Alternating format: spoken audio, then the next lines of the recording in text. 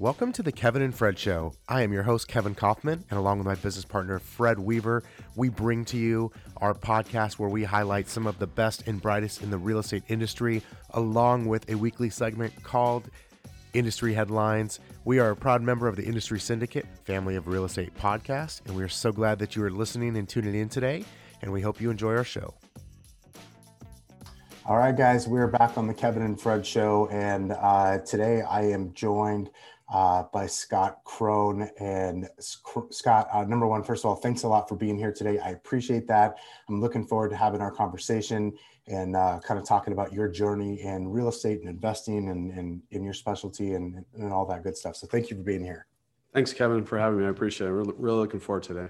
Absolutely. So Scott, why don't we do this? Let's get started with a kind of a short bio for the listener, maybe who doesn't know who you are yet, or kind of hasn't run across you on another show.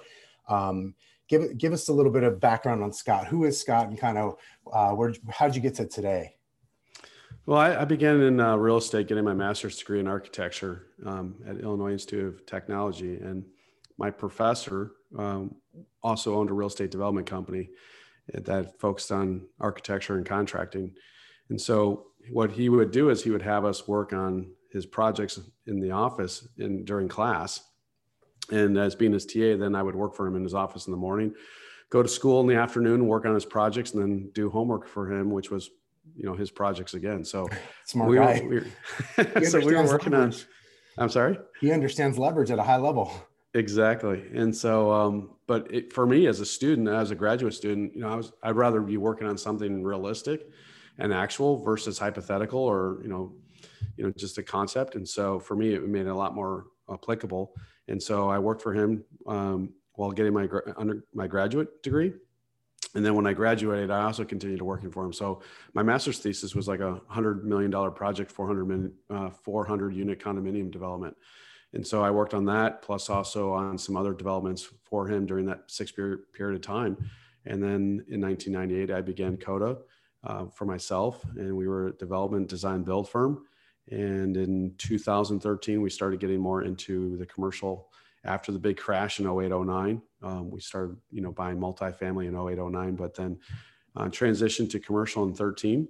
And that's when we've been focusing on self-storage at that point in time. And we recently just launched our own self-storage brand, One Stop Self-Storage. So we've taken all the management in-house, and we're managing our own facilities now. So I guess that leads me to two questions. Number one is, what was the thing, or was there something that kind of led you more towards that focus on self-storage? And then I'd love to know more about how that second piece there that you mentioned, kind of that all-in-one piece with it. So let's start with this. Like, what was it about self-storage that made you, I guess, sort of decide to focus your efforts there? Well, while I was also running our real estate development company, I was also teaching at IIT, and I taught second-year studio for 5 years. And I was presented with an opportunity to be a real estate coach. And I took that as opposed to the teaching because, again, I wanted to see people that had a higher level of commitment. And for me, people that were doing real estate coaching were more committed than undergraduate students. And so I got into that, and I had a student that was a client, I should say, that was trying to define distressed self-storage. And we were analyzing deals all over the country, and we could not find a distressed self-storage facility. And this is in the height of, the crash. And so I really began focusing and trying to understand why that market was resilient. And I began learning more and more about it. But I told him, I said, if you're trying to get into self-storage, developers always make the most money in real estate. If you change the program of something, that's when you can make the most yield. And so we talked about him, buying a property and developing it into self-storage. And we had a client that we went under contract for, this 90,000 square foot building just south of the city of Chicago Airport. And the mayor gave us her nonverbal approval. She was nodding her head yes, but she never said yes. And we went under contract. And what turned out, she had a change of heart, and she came back and said, I can't support that use. But if you come up with something else, I'll support it. And so I called up my client. I said, hey, I got this 90,000 square foot warehouse. Do you want to bring in your self-storage consultants to see if it will work? And if not, no harm, no foul. If you want it, great. So he came in, they looked at it and said, the site's great. We only need 50,000 square feet. And then they changed it to 70,000. So we held 20,000. So we flipped it to him, but they said, we need someone to develop it. We don't know how to develop it. And I said, well, we'll develop it. And so they hired us to develop it. We had our 20,000 extra square feet, and then we flipped the whole thing to Compass self-storage when it was all done, including our 20,000 square feet. And so that was my foray into self-storage. And at that point in time, I learned a lot about the underlying financials of it. I understood the development side, I understood the construction, but I got to understand the business side of it. And that's how we got into self-storage, and we've just continued doing it since then. So just for context for me, so what year was that when you guys actually had kind of developed that and then flipped that to I think you said Compass Self Storage was the company? Yeah, we went to contract in 13 and we built it in 14 and we flipped it in 15. Wow. Okay. So that was already six years ago. And so now that's obviously progressed, because you mentioned too there just a few minutes ago about your business, the one-stop self-storage, right? And so Correct. kind of, would you mind giving me a little bit of background for the listener? What exactly is that? One stop sounds like, I'm assuming it means you guys can kind of handle it all, but like, what exactly it is? It worked. You know what I mean? Right. So it's so simple, even a realtor can understand it.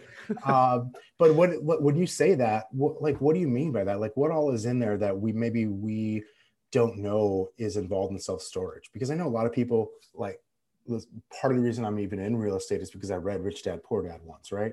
I know a lot, and so they reference self-storage and other passive investments in there. So I know a lot of people that are like, they think they want self-storage, but no one really it's like anything. You don't know what's involved until you get involved. So tell me more about one-stop self-storage and kind of what you guys do.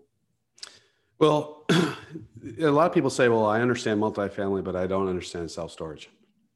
For me, self-storage is a more simplistic version of multifamily. It is the most basic concept. It's apartments without toilets. It's apartments without kitchens and sinks. And because of that, we don't have a lot of the regulatory conditions that apartments have, especially like here in the city of Chicago. They penalize landlords in terms of the relationship with their tenants. So we don't have those sort of restrictions. So it's a lot more simplistic version of multifamily. But to answer your question, most transactions within self-storage are focusing around difficult times of change. And those transitions could be like divorce, displacement, death, or downsizing. And so typically when people are looking for self-storage, it's because they're trying to address a problem. And for us, the focus of our company is how to solve that problem better than other companies. Most of the time when we were looking at branding our company and developing our company, we had our interns call every single major REIT out there in our markets and ask them questions, and try to find out how they went about their process of selling. And what we discovered was that every single one of them, it came down to the price. We have a 10 by 10, it's $100. We have a 10 by 15, it's $150, whatever the dollar amount was. But they didn't try to solve the challenge or the problem or understand what their client was going through in order to enhance that experience. So for instance, if 50% of our customers are businesses, 50% are residents. So does a business need to go there once a week? Do they need to go there twice a week? How frequently are they going? How much more important is location within the building for them versus someone who's only going to go there once or twice a year? There's two different objectives. There are two different goals. Yeah. And so the more that we understand about what the customer is going through, what we refer to as our client is going through, then the better we can come up with a solution for them that will solve their needs. Obviously, size is one of those things, but getting the right size, getting the right location, getting the right price point, these are all factors that come into it to make sure that their experience is the best as possible.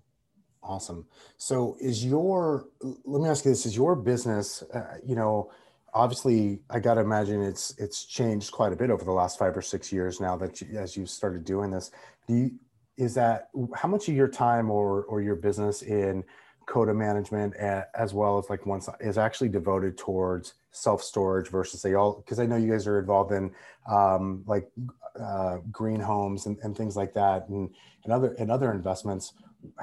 Give me an idea, like percentage wise, maybe of assets and time are you spending in self-storage? Well, we sold off all of our multifamily. So 100% of our investment time is on self-storage. So, Wow. we have facilities now from Wisconsin, Illinois, Ohio, Kentucky, and Maine. And so we've developed this brand across the country. And we're starting construction in Louisville, and we're on the design boards for projects in Florida as well as in Ohio. That's awesome. I love that. I think one of the key things that gets um, missed in our industry, not just our industry, probably most others, is that when we narrow our focus, and in this case, self storage, our business and our world tends to get a lot bigger, right? Because as Yeah. we go deeper on that one thing that then actually opens up so many other opportunities. And I see that constant theme with guests I have here on the show and just other friends in the industry. Tell me about what when we were talking about setting this up. One of the things we're talking about is kind of like, I guess, practical passive investing. Like, what are some of the tips you have for people out there? Because again, most of my listeners here are going to be realtors, and there's some folks in title and mortgage and stuff. But for the most part, it's going to be people out selling residential real estate that want to be investing. Like, they want to have passive investments, but they're not real sure maybe some of the finer points about it, or really how to do it. What kind of advice do you have for folks like that? Well, no different than our clients that we're trying to assist with identifying what is the best product for them. The same, I would say, for people that are trying to get into passive investing, that you need to define what is it your goals are. What is it that you're trying to accomplish with the investment? So for instance, if we look at self-storage, people might say, well, it's self-storage. There's only one asset class, but there's really three. And the three different asset classes are not designated by how good the neighborhood is. It's the type of product.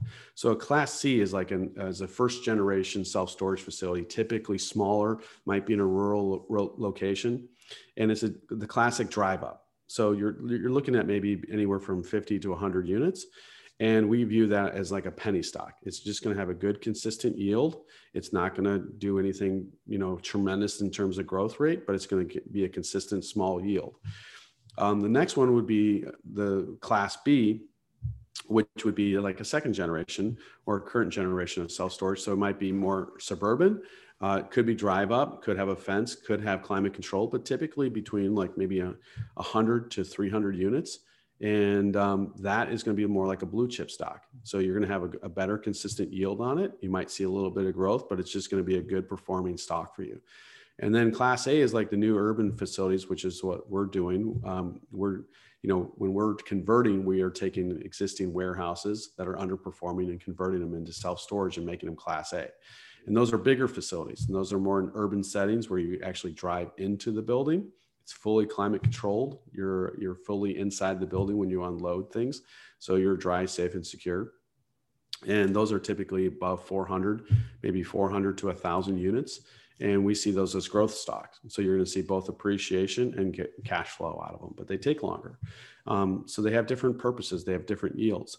So whatever we say to someone is, are you looking for increase in your income? Are you looking for your net worth to increase? Are you looking for tax shelters? Are you looking for appreciation? These are all the different conversations that we have with people that approach us about getting involved or participating with us, because we want to make sure that the asset class that is most desirous for them in terms of their goals and their challenges lines up. And if it doesn't line up, then go in a different direction. And so that's where we begin a series of questions to get to understand what people can do. But the first thing that people, I think, should do is identify what is the goal for your investment. Are you just looking for a yield? Are you looking for growth? Are you looking for tax shelter? All those different things. So I would say 50% of our investors are investing with us because they want the tax shelter. They're not as concerned about the growth. Gotcha.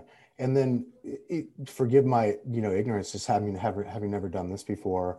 Is that typically people are together? It's like an investment group. Is it someone like me? I call you. I'm like, hey, I've got X amount of dollars I want to invest, and I'm really interested in, obtaining more income or obtaining, tax shelter, whatever the case is. After we kind of go through our consult, is it where you're usually taking me and pairing me with someone, or I've got all the money, as once? I think a lot of people that I talk to, myself included, I've done real estate investing, but not this specifically, sort of want to do this or know more about it, but don't really know where to start. Or they might think like, hey, I'm going to be the one to pony up all of the upfront money. Like, how does that even, how do you start to have those dialogues with, say, a first-time investor or someone who wants to at least dip their toes in the storage waters?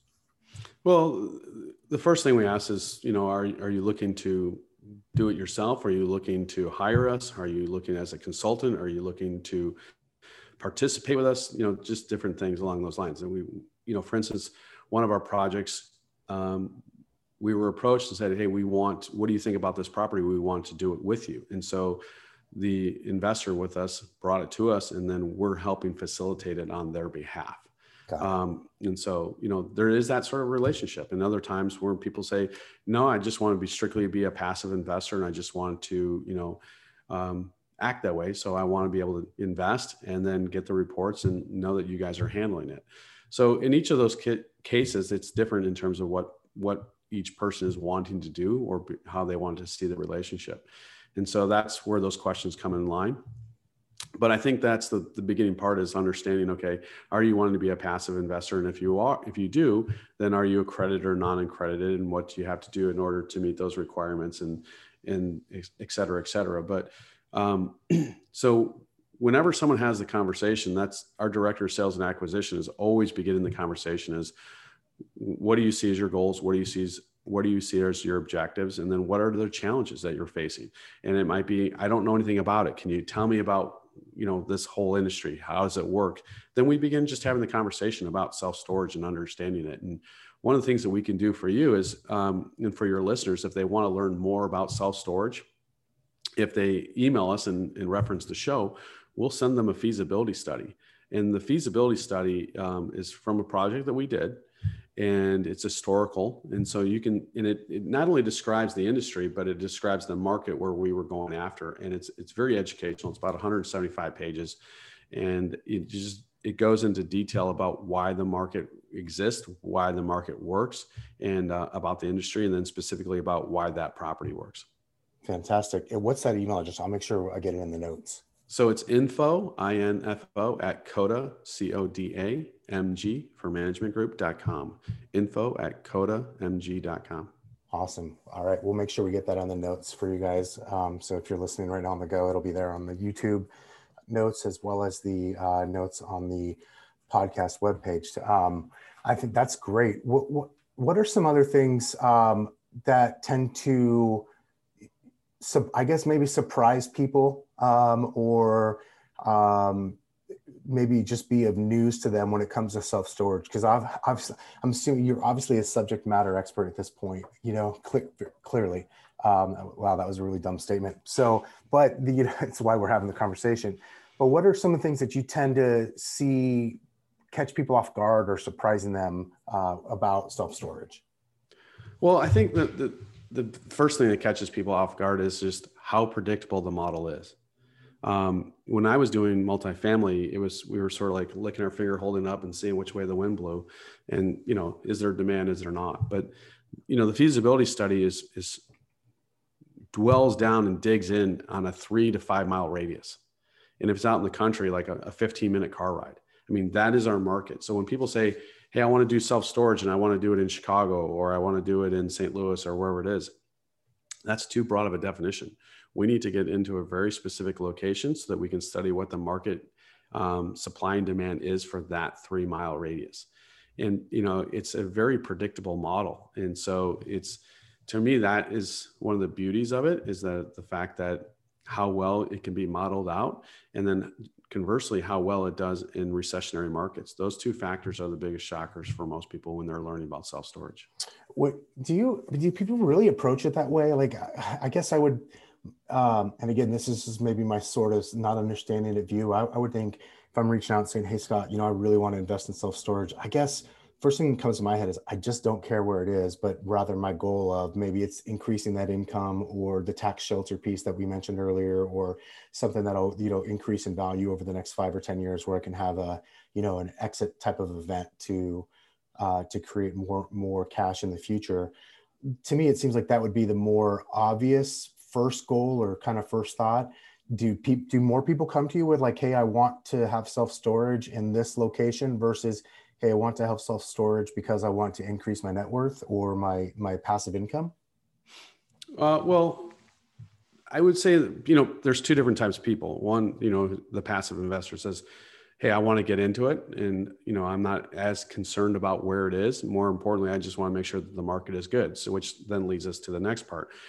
And we get weekly calls where people say, I got a perfect property for self-storage. I really want to do it here.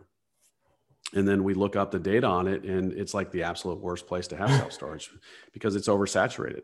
Right. And so that if it's oversaturated, then your rental rate is going to be too low. It's your lease up is going to take too long, and you're never going to get those dollar amounts that you're hoping to get.